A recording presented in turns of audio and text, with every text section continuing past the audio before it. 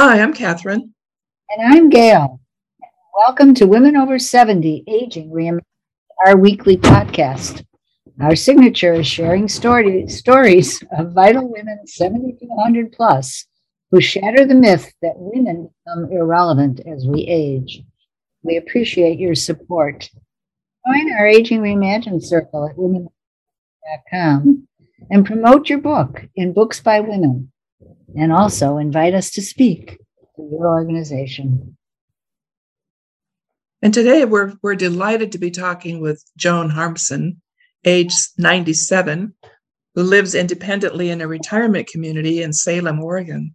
Her daughter, Linda Gessler, a former Women Over 70 guest, describes her mother as an entertainer who enjoys telling a story. And Joan has fascinating stories to share, to be sure, leaving her home in Australia at age 19 as a war bride to follow her new husband to rural Minnesota, returning to Australia after a 23-year absence, raising 5 children in a small town, being an active leader in her community, including being a lay preacher and teaching tap dancing.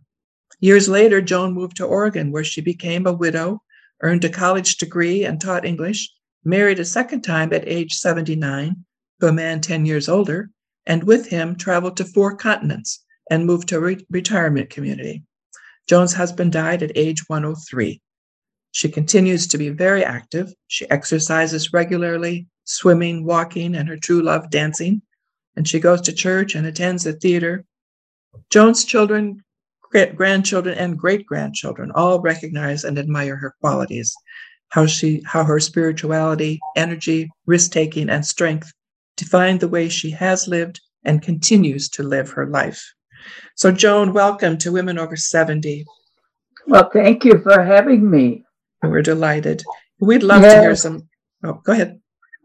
Oh, no. It sounds like Linda had a good summation of my life.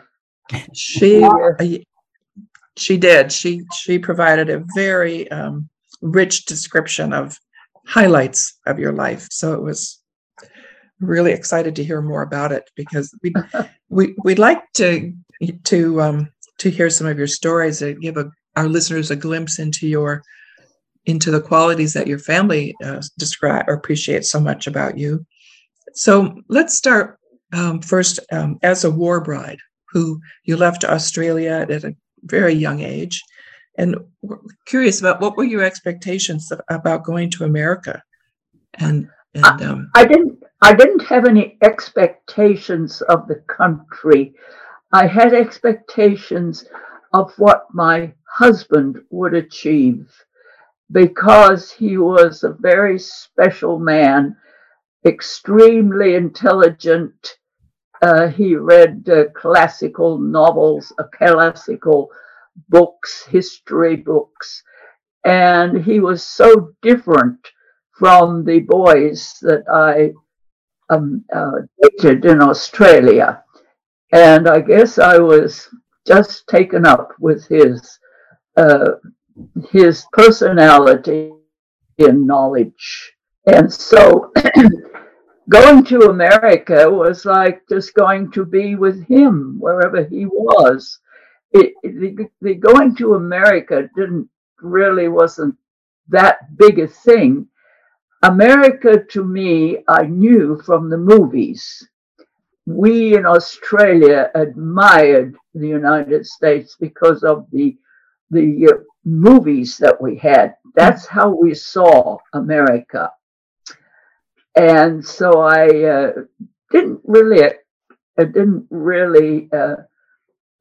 looked forward to going. I was on a ship with 400 brides going to the United States, and we were standing on the railing watching Australia disappear, and the girls were crying. And I said, "Oh, why are you crying? There'll be nice, good people there, just like there are here." So I expected to be accepted. I expected to make friends and build a good life with the man I loved. Did all that happen? Did it happen the way you imagined? No, not exactly. No. I had quite a few problems, and I was very disappointed. Would you like to hear? Yes, please. Well, I was a city girl, raised in Adelaide, South Australia, Mediterranean climate, and near the ocean that I love to swim in, and not too crowded with people. It was a lovely place to live. And people that traveled said it was one of the most beautiful places in the world that they had seen. Gardens and, oh, it was lovely. But it was British. And the British society was very prevalent there. It's not like that now. Australia has become Australia, kind of like Canada. But at that time, there was a division of the wealthy and the workers. And so I was one of the workers, being in the poor group with a single mother and a father that came around and said hi once in a while, but a single an only child. And I, when I came to America, I was thrust into a society and a place where an environment that was so different that it was awful for me, really. We were on the ship, and there were some American soldiers, and they asked the girls what states they were going to. And when I said Minnesota, I got one word: cold. I used to think 50 degrees was cold. I found out 30 degrees was normal in the winter, but people survived. So my husband was supposed to get the farm that from his father inherited it, but didn't work out that way. But anyway, we lived on this farm for 5 and 6 years, and 5 of which were spent living with his family, his mother and father, and there were 2 children still there in high school. No running water, no electricity.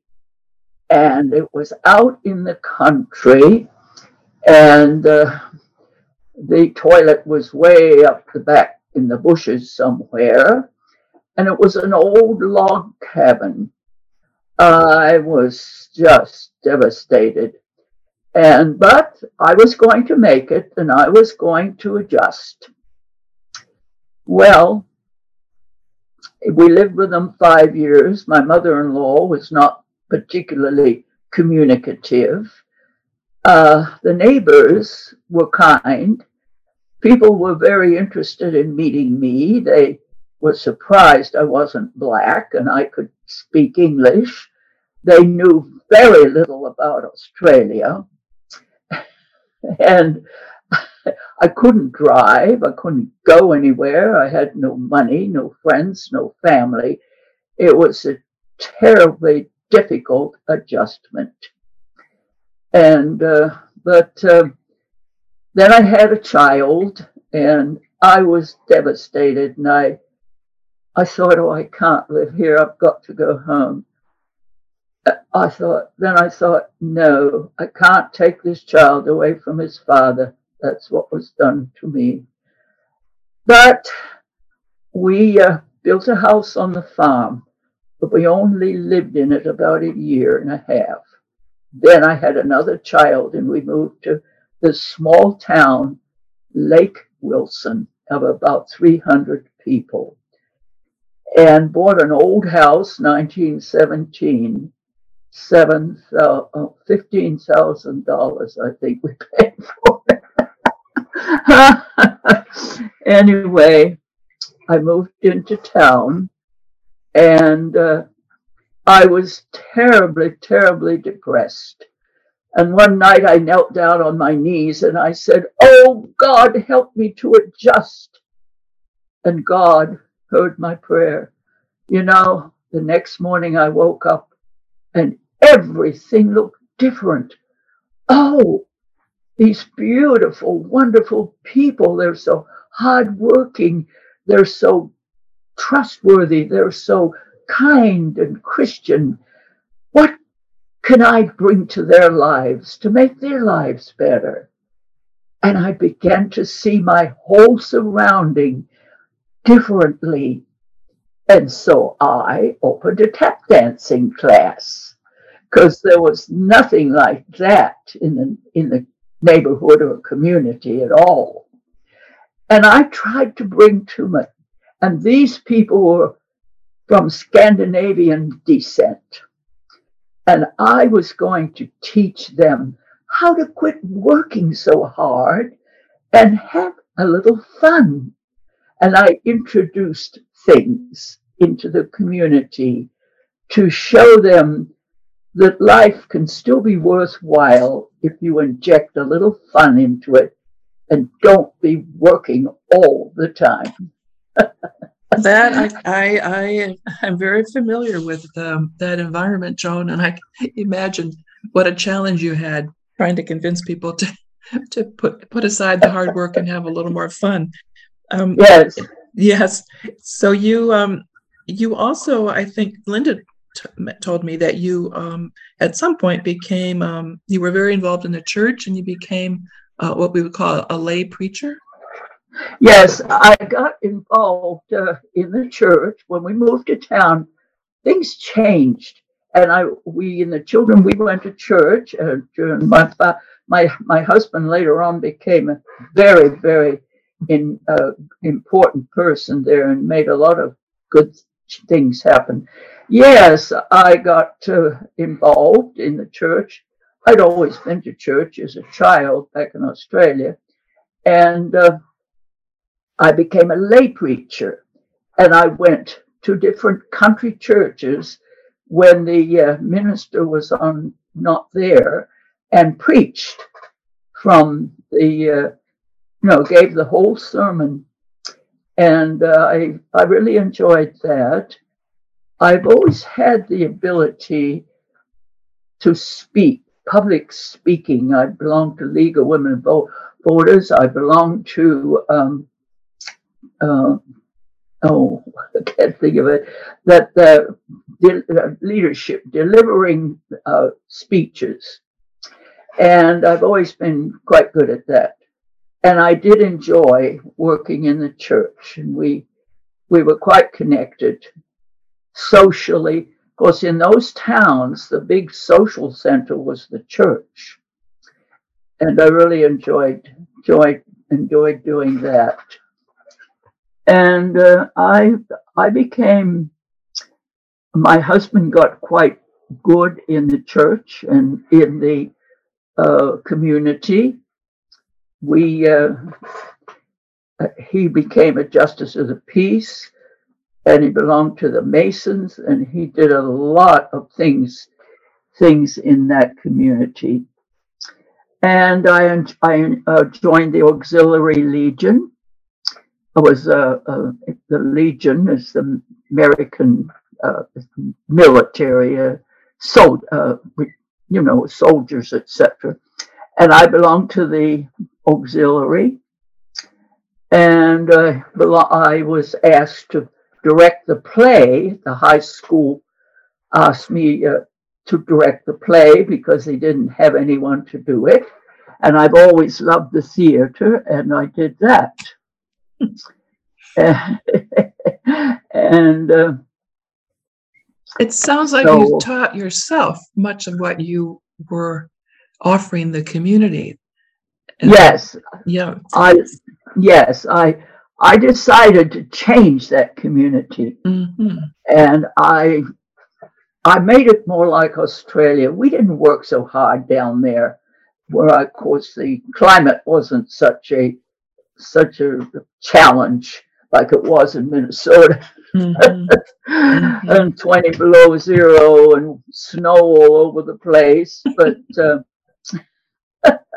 so Joan, I'm sorry to interrupt, but I want to kind of bring us sort of into at some point you and your husband decided to retire and you moved to Oregon. Is that Yes. That was in the early 1980s, I think. Yes, 1980, we moved to Oregon, and I was really thrilled. I wanted to go to California because that's like where I grew up, but no, we go to Oregon. And I've been happy here ever since. Oregon is a beautiful state, and it was close to the ocean, which I had always missed. And I got involved in the community, and we were only here a year and a half when he died. I was 57, but I went to college starting when I was 50, graduated at 59, taught school for 10 years, and he was a sad departure. I found happiness when I found the senior center. That was wonderful. And another social organization called Four Seasons. And I made some wonderful friends, and we did a lot of things together. And there were so many dance places all over Salem and Portland, and I always loved to dance. That's where I met my first husband. And I loved to dance, and I used to dance all over the place. And I finished college and became a teacher, and I've tried to make things. I volunteered at Samonka House, which is the women's residence for the IGA. And I've been active in the church, played bridge. I try to help people around me to feel useful. I joined the League of Women Voters, which is very interested in politics, and that's another wonderful organization. I met my husband. He was 88, I was 78, or 79 and 89, and we traveled all over the world. Yeah, tell us about that, some of your travels. Well, he said, I want to go to Australia. And I said, no, I don't. I've been there. He said, I want to go. All right. And so I got on the computer and I found a woman who had a house for rent in this area that I grew up in. And I contacted her. We got on a plane and we went down there. I met her. We moved in, she moved out, and we lived there for 6 months in Australia. Right where I grew up. We had a tremendous time. And we went to Europe and South America and China. Loved China. That was very interesting. And we had a wonderful experience with all our traveling. And he always was happy to do anything that I wanted to do. And we became involved in the senior center, and they had little shows. And one time I dressed him up as a woman, and we went to a dance. And I have pictures, and I dressed as a man, and we had a wonderful time. The things that we did, and some guy came up and asked him to dance, and he actually got up and danced with the guy. He had a wonderful time, and he lived to be 103. And we had a wonderful time. We traveled the world. Yes, you must have both been in quite good physical health to be able to do that kind of traveling. I have always been an advocate. I had a mother who said, health is wealth. And I was fortunate. She always fed me nutritious food. I lived where there were lots of fruits and vegetables. And I always have been an advocate of good health. I exercise regularly, walking. We have exercise classes here. I swim. And I've always been like that, always exercising and eating healthy food. And I think that's why I'm still here, I guess. I don't know. And to read and study and keep the mind active. And I have been on the stage at Chemeketa in the play Hello Dolly. I was at the Pentacle Theater on the stage there when I was single for 23 years. I found lots of things to do, and I worked teaching school and teaching adult classes till I was about 71. Is there anything at this point that you say, whoa, because you've done all these different things and used so many of your talents, is there anything that you think, well, I would still like to do? Is there anything that's missing? Well, I will not give up, never. And I want to be an inspiration to people. I'm presently thinking I need to find a place to volunteer, where I enjoyed volunteering at Samonka House so much. And I'm wanting to get out and do some volunteering. I want to do that. I don't know about traveling around the world. That's too much work. But I enjoy just meeting people, and I enjoy helping people. When I meet people who are unhappy or scared, I try to help them. It gives meaning to my life. And I like to start some little shows here where I live. And I try to take care of my health so that I don't become a burden, and I try to be an inspiration to people and encourage them. Just because you're older, don't give up. Use the energy or what you have left to some purpose on this earth that's good. I love to encourage young people and guide them and give them the benefit of my experience and what I have learned in life. Well, the other day, there's a young lady that comes in and cleans my apartment. And I said to her, you don't want to do this all your life? No. Well, what about college? So we had a long discussion, and I got in touch with Chemeketa, and I directed this young lady what to do and where to go and how to apply. And so I think that is one thing, and I haven't spoken to her lately, so I'm not sure what happened. But that is one of the things that I like to do, is trying to help people. Mm-hmm. Joan, I'm wondering, have you that moment when you were so down, when you were younger, and you were so down, and you got on your knees and you sought some insight. Have you ever reflected on how that change actually was able to come around for you? So many people get stuck. And as you're talking about, you meet so many people and you want to help them. I'm wondering what it was that moved you to just change the way you saw the world at that point. Well, I knew that I was not going to go back to Australia and live there. That I had 2 children, and my life was going to be in that town in Minnesota.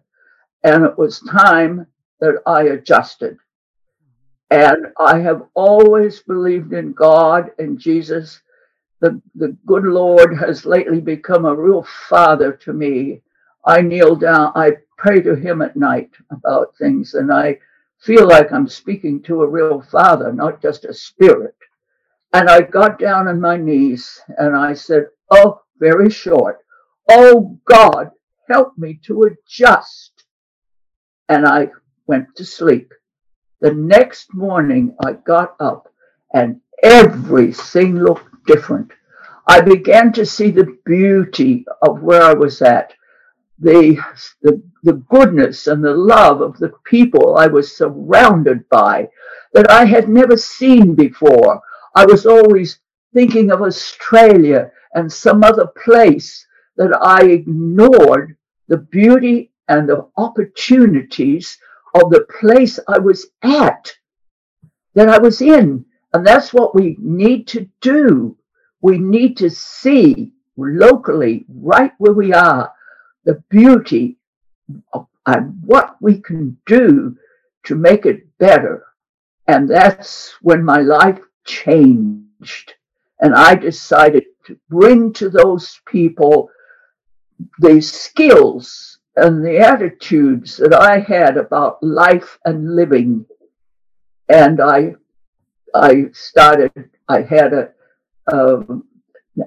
we had a girls' sport team that I engineered. I went over to the school and I said I didn't think it was fair that there were boys' sports and very little for girls. And I tried to make changes in that community that I thought needed to be changed. And I used my instinct, my experiences from living in Australia and under a different society. But I will have to say this. I love America. I love the United States. Why? Because United States never classified me. They accepted me just as I was. And there's nothing here. If I wanted to succeed or do in this country, nothing is going to stop me. I have been accepted as good as and equal as anybody else. And this is the beauty of this country. And I'm so scared and unhappy about some of the things that are now going on. Our democracy is threatened. Mm-hmm. And this God-given country should be an example for the whole world. Certainly gave me an opportunity.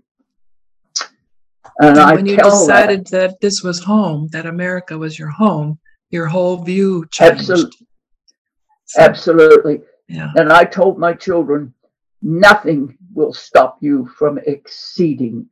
Whereas when I grew up, it wasn't like that. If you weren't rich and if you weren't part of the upper group, you couldn't get ahead. Mm-hmm. Here, you can get ahead. Mm-hmm. God bless America. Yeah. Well, Joan, that's a lovely way to talk about our country. And so you're 97. You're in your mid 90s, and yes. So what keeps you moving? What keeps you? I just see you as someone who's always always keeps moving. What keeps you going? Oh, I enjoy life, every minute of it. My family is extremely important. We get together and we do things, and I'm terribly lucky to have such lovely children and to be near them. And they express their helpfulness to me, and I try to be helpful to them and the grandchildren. I love the grandchildren, especially my one granddaughter. She's like me, and we we have a lot of things in common. And to help people as I meet them, to be a part of the society here, to go to meetings with the League of Women Voters, and to go to church and to do things in the church that I enjoy, and to write letters. I've written a lot of letters to the meta editors about women's rights, how we need to give women the rights that they deserve. I have copies of them, that I've done that over the years. We need to stay involved in the community. We need to give our experiences to make sure that when we leave, we have added something to, and keep your health, keep your mind up and your health up, and be concerned about, and be, okay, got a black there. I try to be an inspiration, mentally and physically. I would think spiritually also. And spiritually, yes. I talk about God, and of course, Jesus died for our sins, and all religions. I like to study other religions too. I like to study. I like to read things that are full of information that I still have lots to learn. We never give up learning. Yes, I like that. What are you especially curious about these days? I'm worried about our country. The war in Ukraine I'm thinking that we're still back in the 2,000 years ago. It's awful to think that human beings can treat human beings like that in this beautiful modern age that we live in. It's crazy. And the people on the streets were spending billions and billions of dollars sending machines over to shoot the Russians when that money could be spent to help the people suffering in Africa and in this country. I get thousands and thousands of requests through the mail for money to help these people. And seeing these folks on the streets, there's something wrong with our society that should not be. And our democracy, our government is having trouble. Democrats and Republicans can't seem to agree or work together. I think our democracy is threatened, and it scares me. Each one of us should be involved, writing letters to the editor and being informed, going out and speaking and attending meetings that are going to benefit the society. There's many things we can do. And you're still doing all of those things, it sounds like. Absolutely. Absolutely. Yep. I wouldn't give it up. Even if I were in bed, confined, I would still be speaking and encouraging. You bet. Well, Joan, your daughter Linda is an extremely good friend of mine, and I've heard stories about you for many, many years. And really, oh yes. And how boring? No, not at all. I just was so thrilled when she said she was going to introduce you to us. So I really want to thank you for being with us today and sharing some of your stories. We may have to have you back to hear more. Well, I was thinking in 10 years we should have you back, Joan. You have to shut me off. I get to talking and I get a little carried away. God bless you, and God bless Linda, and God bless what you're trying to do is to keep people contributing what they can to the society around them. They should never give up. And the older people have something special that they can share, particularly with younger people. Yes. Absolutely. Well, thank you. Those are very inspiring words to close today's conversation with. And again, thank you, Joan, so much for talking with us. Well, I hope I haven't overdone it. Not at all. It's what I did think about this. My daughter Heather gave me the questions, and I gave some thought to it. And I did try to prepare. And thank you for inviting me. I feel honored.